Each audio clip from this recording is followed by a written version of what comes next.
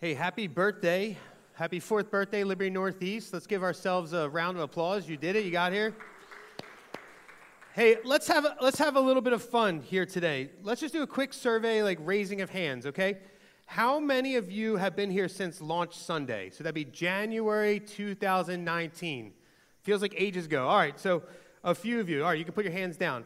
How many of you started watching us or joining us online during the COVID lockdowns? So that'd be like March 2020 to August 2020. Okay, a few more. All right, how many of you came right after the lockdowns, like right when we were still meeting at Klein Life? Raise your hands. All right, a few of you. How many of you came when we just been in this building? Raise your hands. Fantastic. So now, how many of you just stumbled upon us? Website or Google? Just raise your hands. Okay.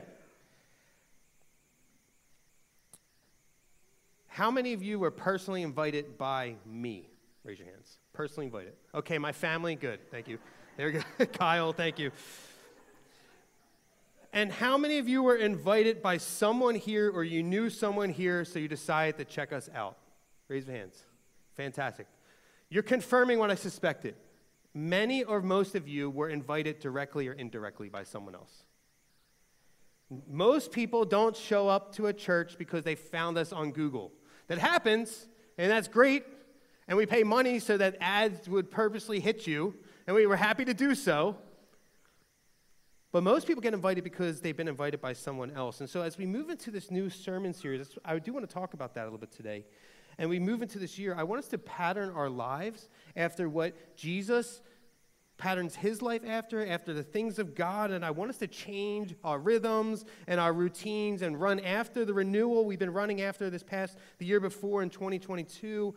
And so that we in our world can so desperately get the renewal that it needs. And we'll start by patterning our lives after the patterns of Jesus.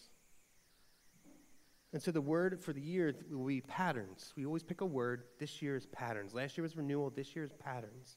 We're going to focus on patterns, rhythms, routines of what it looks like to be all about the things of God. And today I'm going to talk about invitation. That Jesus has a pattern of inviting people into the things of God. In summer 2020, right, so this is the summer after the pandemic hit, our leaders had eyes on God's kingdom, about spreading the gospel in our region and our world. So what they decided to do was to invite Kyle and Laura Connect to come and be part of our church. You just heard Kyle up here. And we asked them to come and to explore what church planting would look like. If they wanted to church plant maybe in the future, figure that out. We might want a church plant in the future. Why don't you come and check us out? And so they started coming in January 2021. Now, before COVID hit, we were averaging somewhere between 70 to 80 people per Sunday, let's say. But by January 2021, our average attendance was down to 40. 40 adults and kids. And so that was a great time to invite Laura and Kyle to come be part of our church. Hey, this is a great way to get you excited about church planning when we're in struggle mode, when this is a struggle fest. Why don't you come and find out about it? Now, even so, 8 months later, in September 2021, our leaders then sat on my patio, and we came up with a 3-year vision for Liberty Northeast. And a big part of that vision was that by fall 2024, we wanted to be a church of 150 people. Now, to be honest, I was super skeptical of that number. I even expressed it, and our leaders were like, no, we believe God has given us this number of 150 people. This is what we're going for. I said, all right. It's the beauty of plurality of leadership, right, where I'm not the only one in charge, and I just go, okay.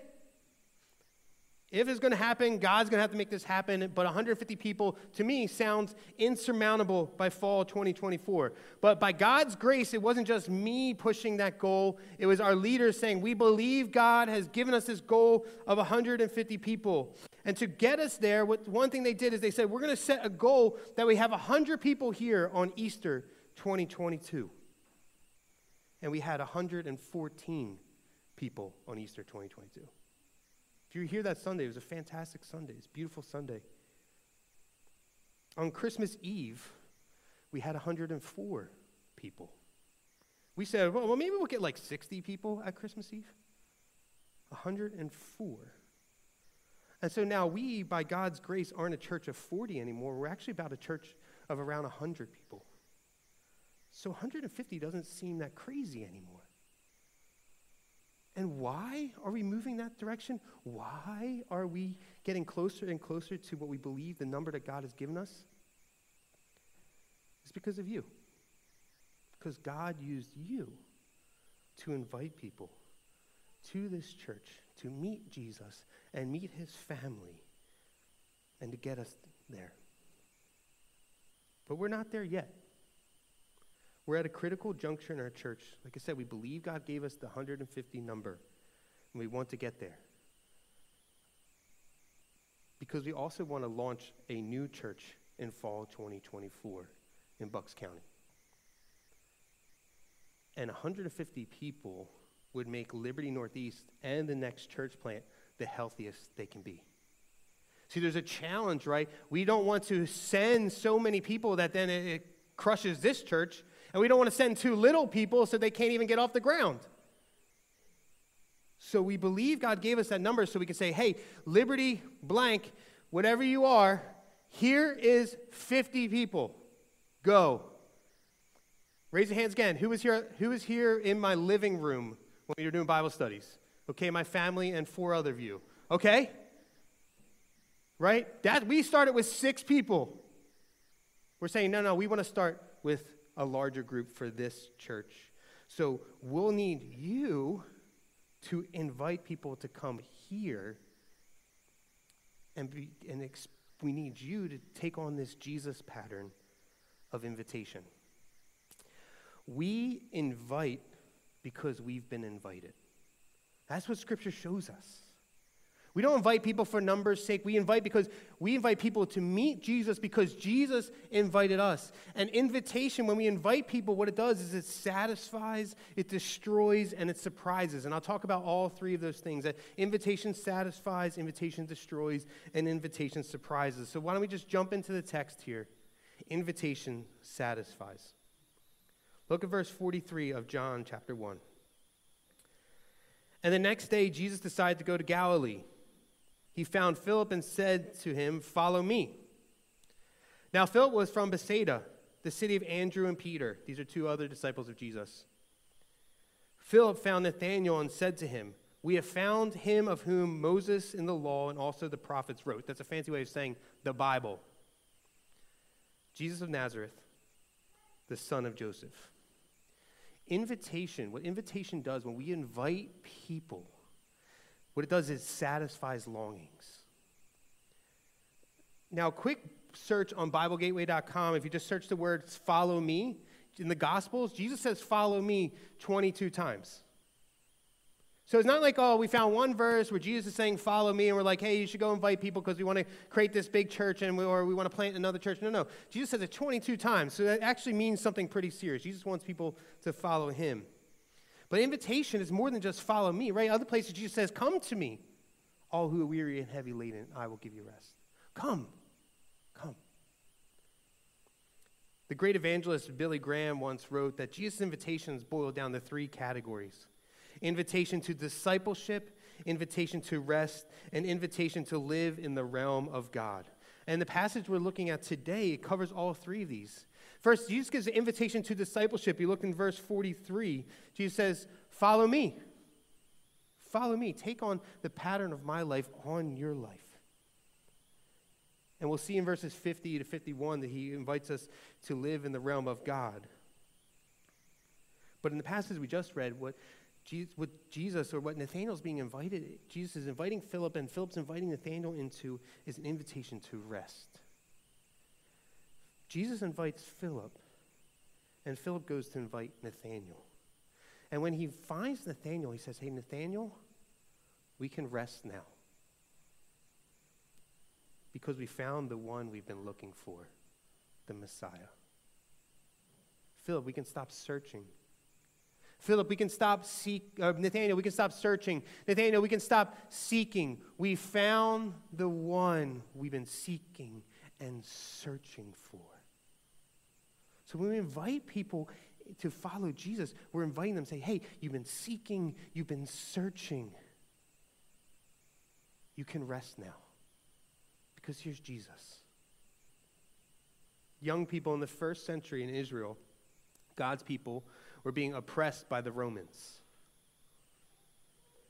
And what they did at that point is they held really tightly onto God's promises to send the Messiah, to give them rest from their enemies, rest like the Bible told them so.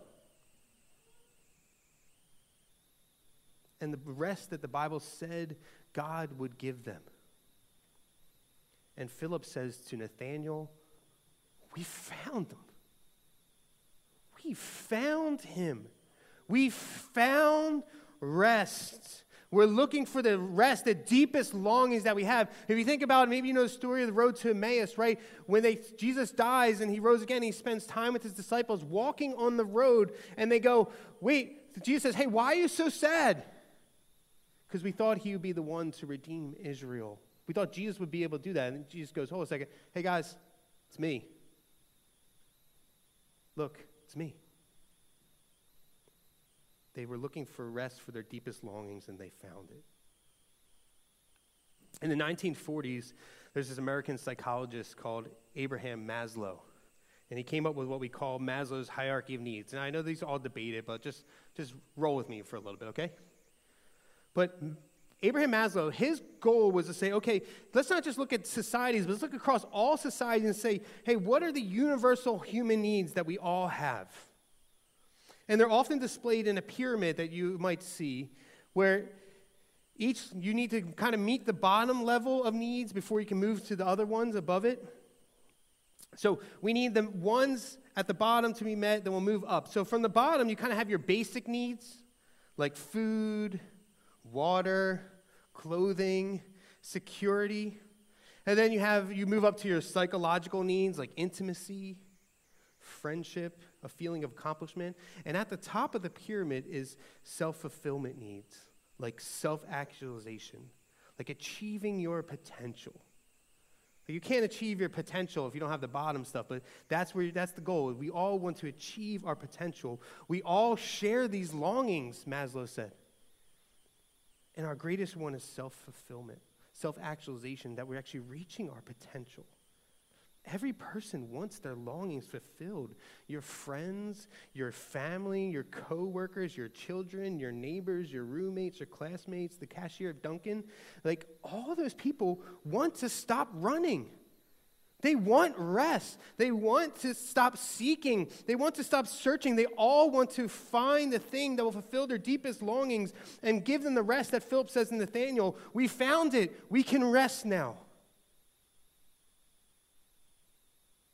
You can actually live your potential. We finally found it. And Jesus would probably do, he'd probably look at Maslow's pyramid and he'd probably say, hey, I'm not promising you physical food, but I'm giving you spiritual food, which is what you really need. Hey, I know you want belonging and love and intimacy and friendship.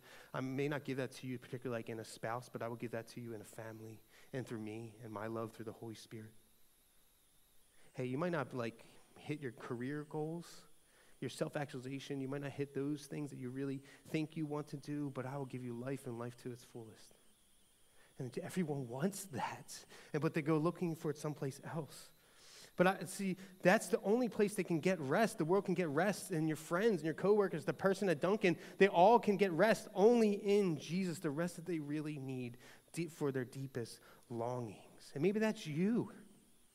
Maybe you're here, you're coming restless, and you just need your deepest longings met. And Jesus says, I will meet them for you.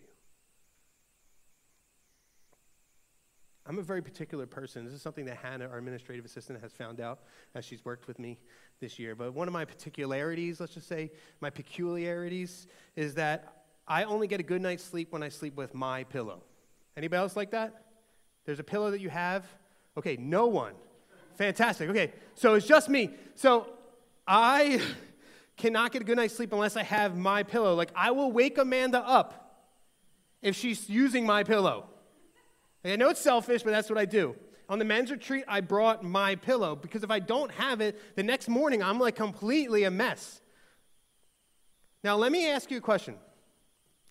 If tonight I go looking for my pillow and I can't find it and I start tearing my house apart to find it, but Amanda had it and she knew where it was and she was keeping it hidden from me, that'd be pretty messed up, right? You guys would be like, hey, you probably should go see somebody as a couple. So it would be messed up for her to keep the one thing that I need for a good night's rest away from me. But isn't that what we often do with Jesus? Don't we know that's the thing that people need? For them to get rest for their souls, for their deepest longings, to satisfy those longings, and we hold it back from them? We know where it is. We know how they can get it. We know that their searching can stop, their seeking can stop, their running can stop. But we go, no. No, I'm not going to show it to you. I'm not going to share it with you. I'm not going to tell you where your pillow is. I'm not going to tell you where you can find rest. And because it involves, that's pretty messed up, and because it involves eternity, isn't it even more messed up? And just like a night's sleep, we're talking about eternal rest. There was a survey done recently by Barna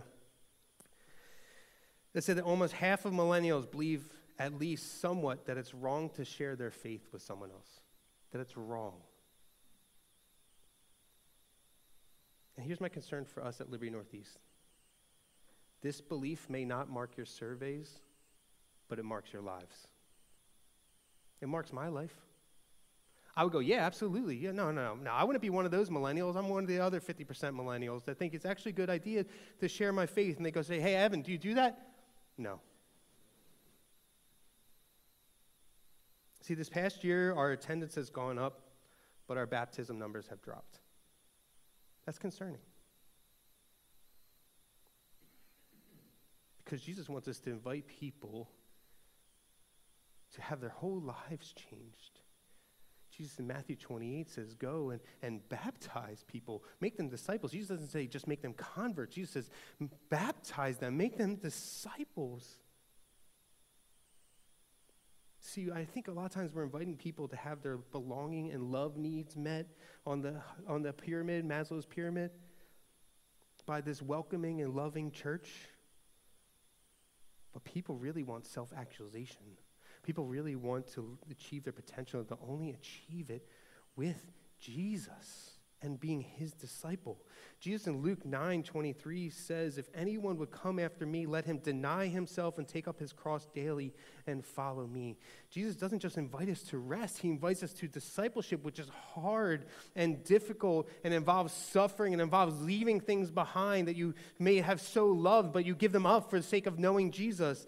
But it's the only way for all of us to achieve our potential, for anybody you know to achieve their potential. So we don't invite people for numbers' sake. We invite them for disciples' sake. We're inviting people to take up their cross and follow Jesus, to experience self-fulfillment and self-actualization because of him. Not because they reached their career goals or their financial goals or their family goals, but because they reached the goals of Jesus, which is to reach the world for him. So home meetings, the liturgy, the coffee, the number of young families at this church, the preaching, those are all nice things about our church. And God can use all those things to help us achieve our potential. But if we're inviting people to come and experience those things, they'll never be satisfied. Because what you end up hearing is like, I don't really like the emphasis of going to home meetings. What do you mean I got to go weekly? Or like, I wish home meetings were more like academic in nature rather than personal. Or I don't really understand the liturgy. Like, why do we do that? Why do we do these rhythms and routines? And I'm not really thinking about asking, but you invited me to come to this because you thought this was great, but it's really, I don't understand it. Or the coffee's too strong. Coffee's good, but whew, it can be too strong sometimes. I think it's good, but some people think it's too strong.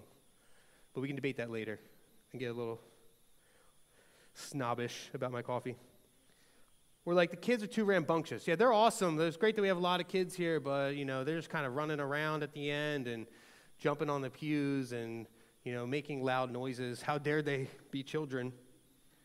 Or you might hear somebody say, like, I prefer verse-by-verse preaching, or I prefer strictly topical preaching. And then we wonder why people don't stick. Because we invited them to those things. We invited them to something other than Jesus. We've been invited by Jesus to invite others to Jesus. You hear me? Should you invite people to meet Jesus at Liberty? Yes. But I'm begging you as the pastor, invite them to follow him, not Liberty. So invitation satisfies, but invitation also destroys. Look at verse 46. Nathanael said to him, can anything good come out of Nazareth? And Philip said to him, come and see. What invitation does, it not only satisfies our deepest longings, but it also destroys perception. Maybe you've heard somebody say something like this, perception isn't reality, but for many people, perception is reality. Right? It's not the reality, but for many people, their perception is. So Philip has this perception of the small town of Nazareth, which is about like 200 to 500 people in Jesus' time. And it's overall like a poor town. It's not highly regarded. It's kind of a nothing, no good, no name, poor town. And he's like, ew, Nazareth? Gross. What could come from there? That's good. Philadelphians, we might be like, Dallas? Gross. New York? Gross. Do your friends and neighbors have perceptions about Jesus and the church that need to be destroyed? And the only way they'll be destroyed is through you sharing Jesus with them. And look, some perceptions are justifiable, right? There's many things that people believe about the Christian church because we've done it to ourselves. There's times where we've been more money hungry than generous. There's times we've been more worried about power than the poor. There's more times that we fought for people's political views more than their souls. There's times where we've ignored abuse rather than saying something about it. So we can't always blame people for their perceptions of the church. But notice what Philip does. He doesn't go in like this PR move and say, oh, no, the church is actually really awesome. My church is actually perfect, which it never will be since I'm here and you're here. So it never will be perfect. No, Philip says to Nathanael, he hears Nathanael's perception, and he just says what? Come and see. When you're inviting someone to follow Jesus and you're inviting them to join you in following Jesus at Liberty Northeast, hear their perceptions, but just invite them to come and see. Well, I've had bad church experiences. Okay, come and see. Well, I'm not sure I like that style of worship. Okay, come and see. Like, aren't Christians just a bunch of right-wing nut jobs? You know what? Some of us are, I guess. But come and see. I'm not sure I want to drive that far. I'll drive you. I do. Come and see. Come and see Jesus. Come and see what he's doing in and through our church. Come and see what Jesus has done in my life and in the lives of those here. Come and see. See, it's your job to get people to Jesus. Jesus invited you so you can invite them to him, and it's his job, though, to get them the rest of the way. John Calvin says something like this. He says, attach people to the hand of Jesus and let him carry them along. Your job is just get people to the hand of Jesus. Come and see. But we can get so focused on us that we never invite them to him at all. You can get so focused on you, what they'll think about you. Like maybe they'll think that you're one of those Christians that they see on TV, like the caricatures of Angela from The Office, right? Or maybe Liberty's like that cult that I watched that Netflix documentary on. Maybe they're like that. And you're afraid, well, they're going to think I'm like that, so I'm not really going to share because their experience with religion is what they saw on Netflix. Which is never great. Just, hey, if you're here, it's never a great way to find out about religion is to watch things on Netflix. They're fun, but don't take it too far. Or what if they don't like church? so then I have to have this awkward conversation with them on the ride home or on Monday? Or what if I fail and they don't accept Jesus? What does that say about me? Am I a failure? Or what if I trip over my words? See, Philip gives us a great response to that. Just say, come and see. See, a selfish attitude that cares more about you will end up having you care more about you than about somebody's experience of you rather than their experience of Jesus. And that will never destroy false perceptions. If you're always worried about what people think about you, they'll never get a chance to think about Jesus. If you're worried about their false perceptions they have of you or the false perceptions they have of the church, they'll never actually get to have those destroyed by meeting Jesus. So you'll never invite someone to come and see Jesus when your eyes are focused on you.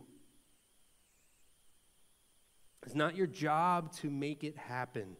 It's not your job to seal the deal or to satisfy their deepest longings or to destroy their false perceptions. It's just your job to make sure it happens, to invite them to Jesus and his church. That's all you're asked to do. Come and see for yourself. And then lastly, invitation surprises. Look at the rest of the passage. Starting verse 47.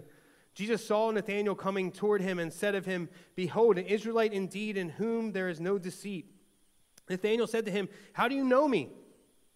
And Jesus answered him, "Before Philip called you, when you were under the fig tree, I saw you." Nathanael answered him, "Rabbi, you are the Son of God. You are the King of Israel."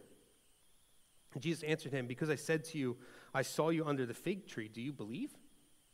You will see greater things than these." And he said to him, "Truly, truly, I say to you, you will see heaven opened and the angels of God ascending and descending on the Son of Man." Invitation also surprises, and surprises with greater. Early on in Israel's history, Jacob, Abraham's grandson, was known as a trickster. And one day he tricked his brother Esau, his older brother, out of his birthright. And Esau got angry. Wouldn't you get angry? Absolutely. And Esau wanted to kill Jacob. Hopefully you wouldn't respond that way. So what did Jacob do? He ran. Makes sense. So while he's on the run, though, one night he's sleeping and he has a dream where he sees this ladder coming down from heaven to earth and going back up from earth back up to heaven with angels going up and down the ladder. And God speaks to him in that moment, and he makes a promise that I'll always be with you, Jacob. And then look at verse 17 of Genesis 28. And he was afraid and said, "How awesome is this place? This is none other than the house of God, and this is the gate of heaven." And what he does then is he goes and he names the place Bethel, which means the house of God.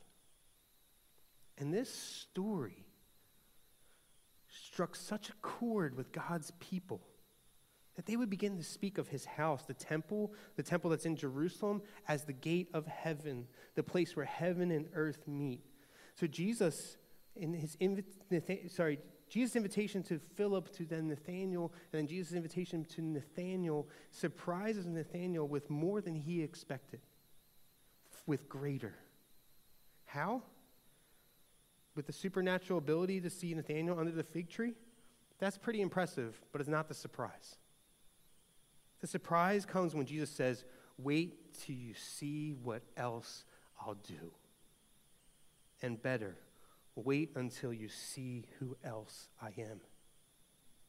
When Jesus has that statement about you'll see angels ascending and descending on the Son of Man, what Jesus is saying, I'm the temple. I'm the ladder from heaven to earth and vice versa. I'm the gate of heaven. I'm the place where heaven and earth meet. I'm inviting you to live in the realm of God in me. And the place where we see heaven and earth come in full view in Jesus, where they meet in full view in Jesus, is on the cross where he suffered and died for our sins so that we could be invited to have our deepest longings satisfied in our forgiveness of sins, To have our false perception of who God is. God's not a distant God, but he is a God who suffers and dies to save his people. To have those perceptions destroyed and to surprise us with greater of his mercy and his love towards undeserving sinners like us. Jesus says, you want the gate of heaven? You want to live in the realm of God, Nathaniel? Here it is in me. I am it. When I was 15, Jesus surprised me. I had this false perception that needed to be destroyed. I thought I was following Jesus. I thought I had a relationship with him. But God used a preacher when I was in New Mexico. It's a long story. We'll get there someday. Who used the Holy Spirit to invite me to give my life to Jesus. And the love and mercy of Jesus knocked me over and just grabbed a hold of my heart, and I fell to my knees and I wept like a baby. Have you ever been surprised by Jesus in this way? Does his invitation surprise you? Maybe you're like C.S. Lewis in his book Surprised by Joy, where he says that he was kicking and struggling, resentful, darting eyes in every direction for a chance of escape. And then you've been surprised by Jesus when he opened up the gate of heaven to you. Or maybe you believed you were unlovable. And maybe you still believe you're unlovable. But Jesus comes in, he surprises you with his overwhelming love for you. Or maybe you've carried guilt and shame only to be surprised by the freedom of his forgiveness. Or you were searching and then Jesus rushed in and he satisfied your deepest longings. Or maybe you were a child and you were surprised with how early Jesus invited you to himself. Whatever the surprise was or how it happened, when we sit back and we realize the invitation we received and how it satisfies, how it destroys, and how it surprises, we'll find that we want others to experience this too. That you're going to want your family to experience this, your coworkers, your neighbors, your classmates, your roommates, the cashier at Dunkin', whoever it is, to experience the same thing. We have to remind ourselves of what it was like to be surprised by Jesus if we've been Christians for some time. To be surprised by his love, and we need to say, hey, Jesus did this for me. Come and see what he can do for you and who he is. And we invite because we've first been invited by him. So listen, we believe as a leadership team that God wants us to get to 100.